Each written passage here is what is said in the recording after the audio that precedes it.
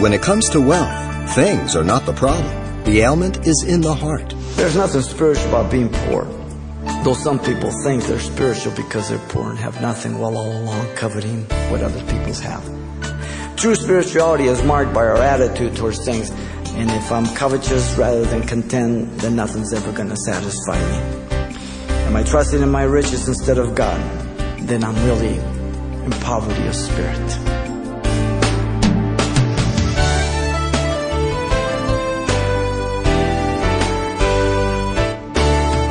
Welcome to Simple Truths, the daily half-hour study of God's Word with Xavier Reese, Senior Pastor of Calvary Chapel of Pasadena, California. As we enter the race for the next election, one common campaign theme has been the haves and the have-nots, with many candidates promising financial equity for all.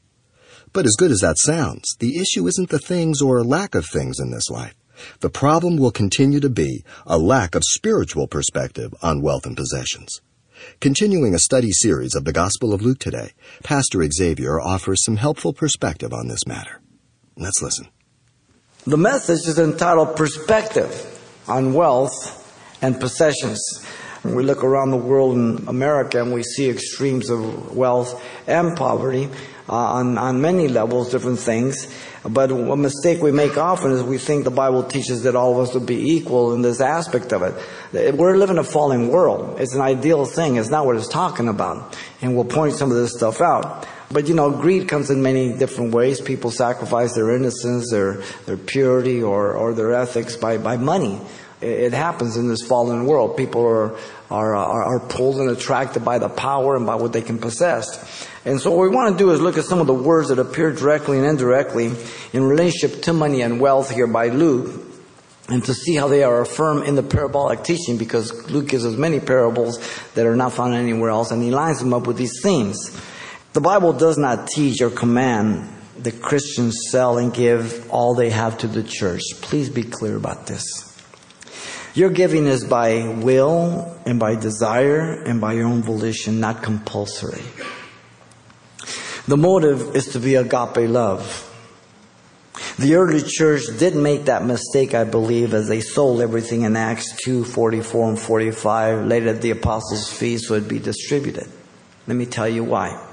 Because the church at Jerusalem went broke, and the Gentiles sent an offering through Paul to help them. It is much better for you to manage your finances and invest it so that when you get older, no one has to take care of you and you can help others. You are responsible for your finances. So anybody who tells you to sell everything, give it to the church or the pastor, walk out. The Bible does not teach or command wealth distribution. Nowhere in the scriptures does the Bible teach that there is to be economic equality, but that there is to be compassion and equal opportunity and mercy. We live in a fallen world. It's never going to be. Jesus said you have the poor with you always, okay? In fact, nowhere in the scriptures does the Bible teach that a man has the right to take or demand from you what is rightfully yours. That's stealing, even if it's through legislation. The Bible does not teach that the lazy people are entitled and they're not to be supported financially. Listen. 2 Thessalonians 3, 7 through 9, Paul says, "For you yourselves know how you ought to follow us, for we were not disorderly among you, nor do we eat anybody's bread free of charge, but work with on labor, toil and night and day with their hands, that we might not be burdened to any of you, but because we do not because we don't have authority, but make ourselves an example of how you should follow us." So Paul worked. And Paul understood that for him it wasn't right. God didn't want him to do that. He wanted to work. And he showed the example and he provided for others that came with him. And then Paul taught the personal work ethic in the same book, 2 Thessalonians 3, 10 through 12, as he says, "If anyone will not work, neither shall he eat." Now, we're not talking about a person who is laid up, had an accident, or you want to help somebody that's in bad times. We're talking about somebody who can work and doesn't want to work, entitled. "For we hear that there are some among you, walking among you, disorderly manner, not working at all, but as busybodies. Now, those who are such, we command and exhort through the Lord Jesus Christ, that they work in quietness and eat their own bread." 2 Thessalonians 3, 10 through 12. Paul taught compassion and benevolence on the very next verse because he knew the extremes. He says, but as for you, brethren, do not grow weary in doing well. So mark those who feel entitled. Don't give them. They have to work, or don't feed them. But remember, there are people who need some help, so don't get callous. Okay? I want to be compassionate. I want to be sensitive. I'm a servant. I'll serve you. But when you try to use the scriptures against me because you're lazy and you're evil, the Bible does not teach that every child of God should be wealthy, contrary to all the positive confession heretics of Copeland, Price, and Hagen and company. The believer is not to despise the economic level of poverty. Sometimes poverty is what drives people to God, to trust Him. Once the wealth and the objects of value are removed. Riches and wealth bring an entire different set of difficulties and troubles. You say, well, at least I'd like to have a shot at it. No, we have no idea. When you have hundreds of thousands and millions and billions of dollars, man, the doors that are open to you, the troubles that you get yourself into, we have no idea about. We can imagine because we're evil enough. But listen to 1 Timothy 6, 6 through 11. It says, now godliness with contentment is great gain, for we brought nothing into this world, and it is certain we can carry nothing out. And having food and clothing, with these we shall be content. But those who desire to be rich fall into temptations and snares, and into many foolish and harmful lusts, which drown men in destruction and perdition. For the love of money is the root of all kinds of evil, for which some have strayed from the faith. That's Christians. In their greediness, and pierce themselves through with many sorrows. But you, O man of God, don't be like those Christians. Flee these things and pursue righteousness, godliness, faith, love, patience, and gentleness. 1 Timothy 6, 6 through 11. So, don't exclude yourself. Luke reveals unspirituality and true spirituality by the words treasure, covetous, in contrast to lending, or lend, either one, and give.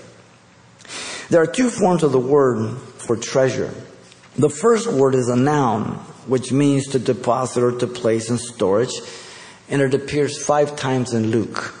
The first one is in 6:45, for the good or evil treasure in the heart of man.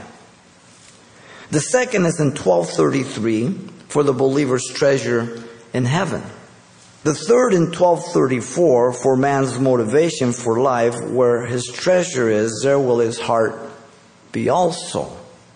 And the fourth, for the rich young ruler having treasure in heaven, if he would have taken Jesus' invitation in Luke 18:22. Now, the second word is a verb, and it means to keep, hoard, lay up, especially regarding valuables. And it's found only one time in Luke, a total of 7 in the New Testament. The one in Luke is found in 12:21, in the parable of the rich fool. This is the phrase, lays up treasures. He hoards it. Then there's the word covetous, which has the idea of having more, wanting more with reference to power and property. In Luke 12:15, Jesus warned his disciples to beware of the sin of covetousness of the Pharisees, as you know. This was one of their chief sins. One's life does not consist in the abundance of the things he possesses, as it says there in verse 15. And Jesus then illustrated it by the parable of the rich fool in Luke 12:15, then 16 and 21. And so we see this in Luke, that sometimes he gives a parable and then he illustrates the parable by another parable. Now Jesus desires believers to live content, trusting and depending on Jesus Christ. He already did it when he taught them how to pray in Luke 11:3. Give us our daily bread, depending on God, being grateful to Him. And he illustrated by the birds of the air and the lilies of the field in Luke 12:22 through 34, how the birds don't go out and store up, and the lilies are not toiling or straining at being what they are. And he makes that application to us. That doesn't mean that we're not to work, we're not to endeavor to be good stewards. It just means that we're to look to God and trust God and not in these things down here. That God will be faithful. The punchline is in 34, for where our treasure is, there will our heart be also. And so that's always a danger that we have to be careful about. Now, the obvious contrast of hoarding and covetousness is the concept of giving and lending, which Luke implies to be the principle of the kingdom and the believer. The emphasis being that one day all will give an account of their gifts, their abilities, their resources by the parable of the 10 minas in chapter 19, 11 through 27. I will give an account, you will give an account for everything God gave you. Your ability, your talents, your gifts, your finances. All of us will. Each will be rewarded according to the gain of that mina, as that parable teaches. One was 10, the other one 5. The third one was so fearful because he said his master was an austere man, so he buried it. Listen to the words of Jesus in verse 22 and 26. Out of your own mouth I will judge you, you wicked servant, for I say to you that to everyone who has will be given, and from him who does not have, even what he has will be taken away from him. Responsibility. Everything is regarding the kingdom. I'm a Christian now, and God will hold me accountable for that. Luke gives great emphasis to contentment that is free from covetousness or passion of possessions. It doesn't mean that we don't have that inclination. It means that we have to fight and resist that inclination. John the Baptist said, if you have 2 tunics, give one in Luke 3:11. He's speaking to the common people. Now, everything that you read in the scripture, you have to look in context and the whole counsel of God. If you give whatever you're asked, pretty soon you're not going to have anything. And because people are greedy and entitled, they will do that. So he wants you to use a little noodle between your shoulders so you balance it with common sense. Okay? The tax collectors were not to collect more taxes, and the soldiers were not to bully people and extract money in Luke 3:12 through 14. Those two groups had the most power to abuse their position. So those who are in a position of power and influence have the greatest to abuse it and to manipulate people.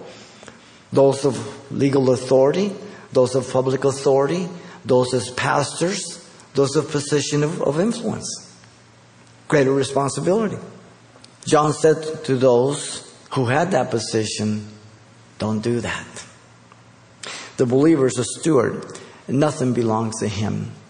Everything that I have, God has given to me. It doesn't belong to me. I get to manage it. I get to make decisions. You say, well, yeah, I went to school. I paid a lot of money. I'm still paying on those loans. Well, wait a minute, okay. Who gave you the brains? Who gave you the health? Everything I possess belongs to the Lord. And I'm to use it for His glory. We dare not confuse complacency with contentment. Complacency describes a person having no incentive, desire, or motivation to provide responsibly for themselves or anybody else. It's whatever. Contentment indicates a person who's grateful and satisfied with what he has, never complaining or begrudging, not worshiping or living for it, while being a good steward to manage the increase, if possible. There's a big difference. Jesus himself taught contentment and lending by merciful, loving compassion. Give to everyone who asks of you, he said in Luke 6:30. So there's to be compassion as God leads and directs you. Luke 6:34 says, and if you lend to those from whom you hope to receive back, what credit is that to you?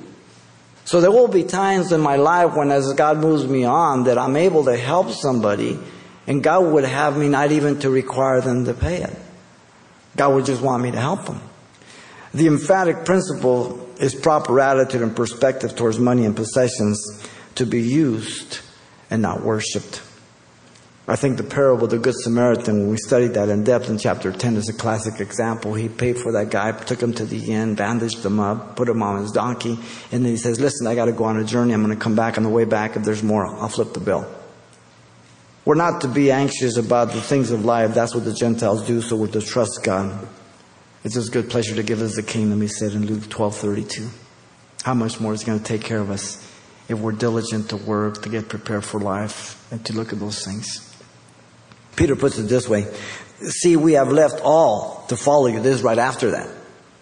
And so Jesus said to them, Peter and the rest of the disciples, surely I say to you, there is no one who has left house or parents or brothers or wives or children for the sake of the kingdom of God who shall not receive many times more in this present time and in the age to come eternal life. Luke 18:28-30.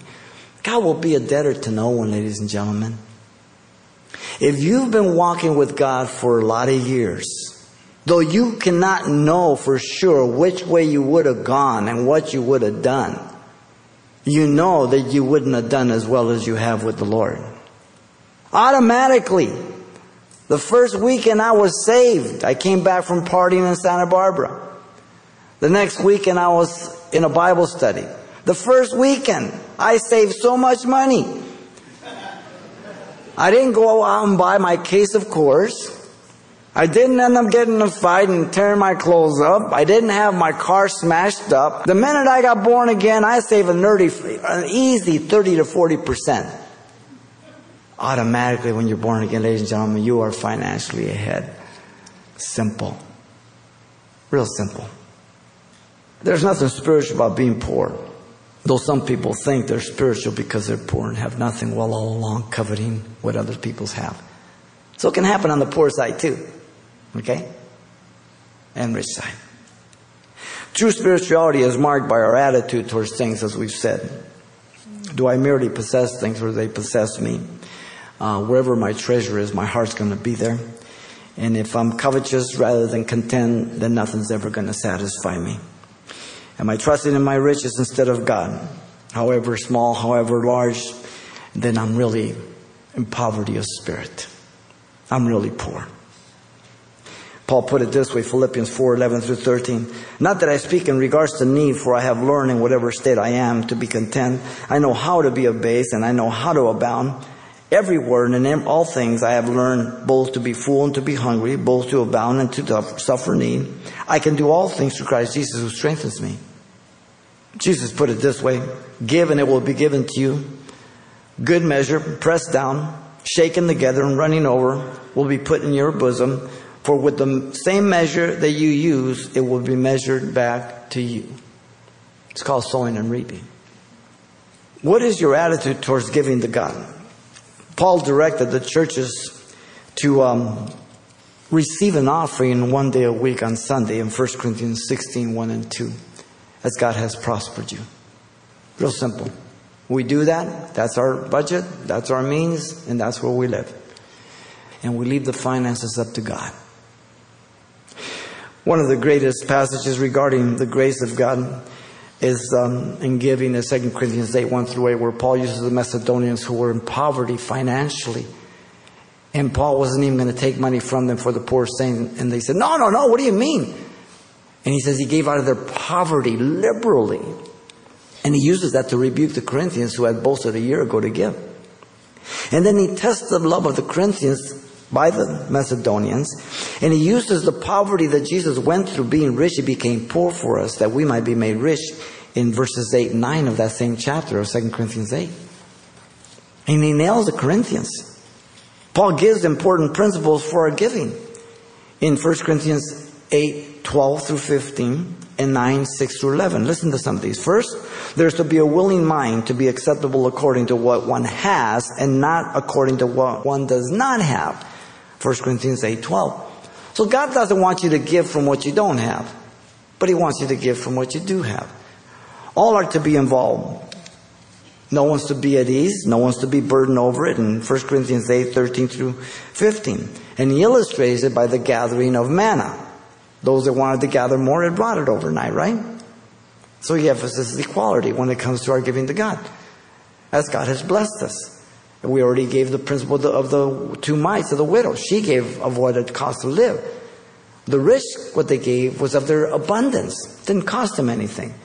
So God looks at not only how much, but what and how. God's spiritual principles also are not to be used to motivate people carnally. In 2 Corinthians 9:6 it says, he who sows sparingly will also reap sparingly, and he who sows bountifully will also reap bountifully. And there are Christians and churches and radio programs and TV who will say, listen, if you give 1, God will give you 10. That's a lie. That's carnal people motivating carnal people to get carnal money. It's working people. It's wrong. Also, each one is to be giving as he purposes in his heart, not grudgingly or of a necessity, for God loves a cheerful giver. The word cheerful means hilarious. Please, if you cannot give hilariously, don't pollute our offering. Please. God will take care of us. 2 Corinthians 9:7. Now many people point to Ananias and Sapphira and says, well, look at God killed Ananias and Sapphira. Well, not because they didn't give it all, but because they said they gave it all. And they lied to the Holy Spirit. Read it. Acts 5:1-6. The faithfulness of God, listen, and God is able to make all grace abound towards you, that you always having all sufficiency in all things may have an abundance for every good work. 2 Corinthians 9:8-9. The word there, sufficiency, is a Stoic word, which means that you are a steward, a good steward. So what you have, you're frugal, you invest, you keep something for a rainy day, and you're always benevolent, helping somebody, and no one ever has to take care of you. Wow. That's the word he uses for the Corinthians. The focus is managing your own money. You're accountable. Let me finish with the doxology in that section of giving in 2 Corinthians 9:10 and 11. Paul says, now may he who supplies seed to the sower and bread for food supply and multiply the seed to you, have sown and increased the fruit of your righteousness, while you are enriched in everything for all liberality, which causes thanksgiving through us to God. So may God continue to supply your need, and may you continue to be a good steward, and you may be continually obedient to God and to be compassionate, and God will not rip you off. He will be faithful. I guarantee you that the people that have the most financial problems, and I'm not talking about where you get laid off or you go through a difficult, but just straight across. Those that have financial problems are people who never give to God anything. Luke reveals a contrast here between unspirituality and true spirituality by the words treasure, covetous, in contrast to lend and give. Great lessons for us as Christians. So here is what Luke taught. Luke reveals a contrast of social inner attitude of persons. That's where it begins, by the words lowly and mighty. Are you lowly, or do you think you're mighty? That's where it begins. Luke reveals the contrast between the economic positions of persons by the words poor and rich. What do you consider yourself? Is it just material, or is it spiritual? And Luke reveals the contrast between unspirituality and true spirituality by the words treasure and covetous, in contrast to lend and give. Are you just a taker? Or are you a giver? It's more blessed to give than to receive. Wealth alone can't bring you closer to God, but neither can poverty. According to Pastor Xavier Reese, the biggest treasure of all is stored right in your own heart. And today's message, titled Perspective on Wealth and Possessions, is available as always on CD for only $4. And by the way, we'll also be including everything Pastor Xavier shared with us the last time we were together as well. Now, once again, the title to ask for is Perspective on Wealth and Possessions, or you can simply mention today's date. You can request your copy by writing Simple Truths, 2200 East Colorado Boulevard, Pasadena, California, 91107. Or to make your request by phone, call 800-926-1485. Again, that's 800-926-1485. Or the address once again is Simple Truths, 2200 East Colorado Boulevard, Pasadena, California, 91107. And thanks for mentioning the call letters of this station when you get in touch. This helps us track the effectiveness of this ministry in your area. And then join us for more Simple Truths next time with Pastor Xavier Reese. Hope to see you then.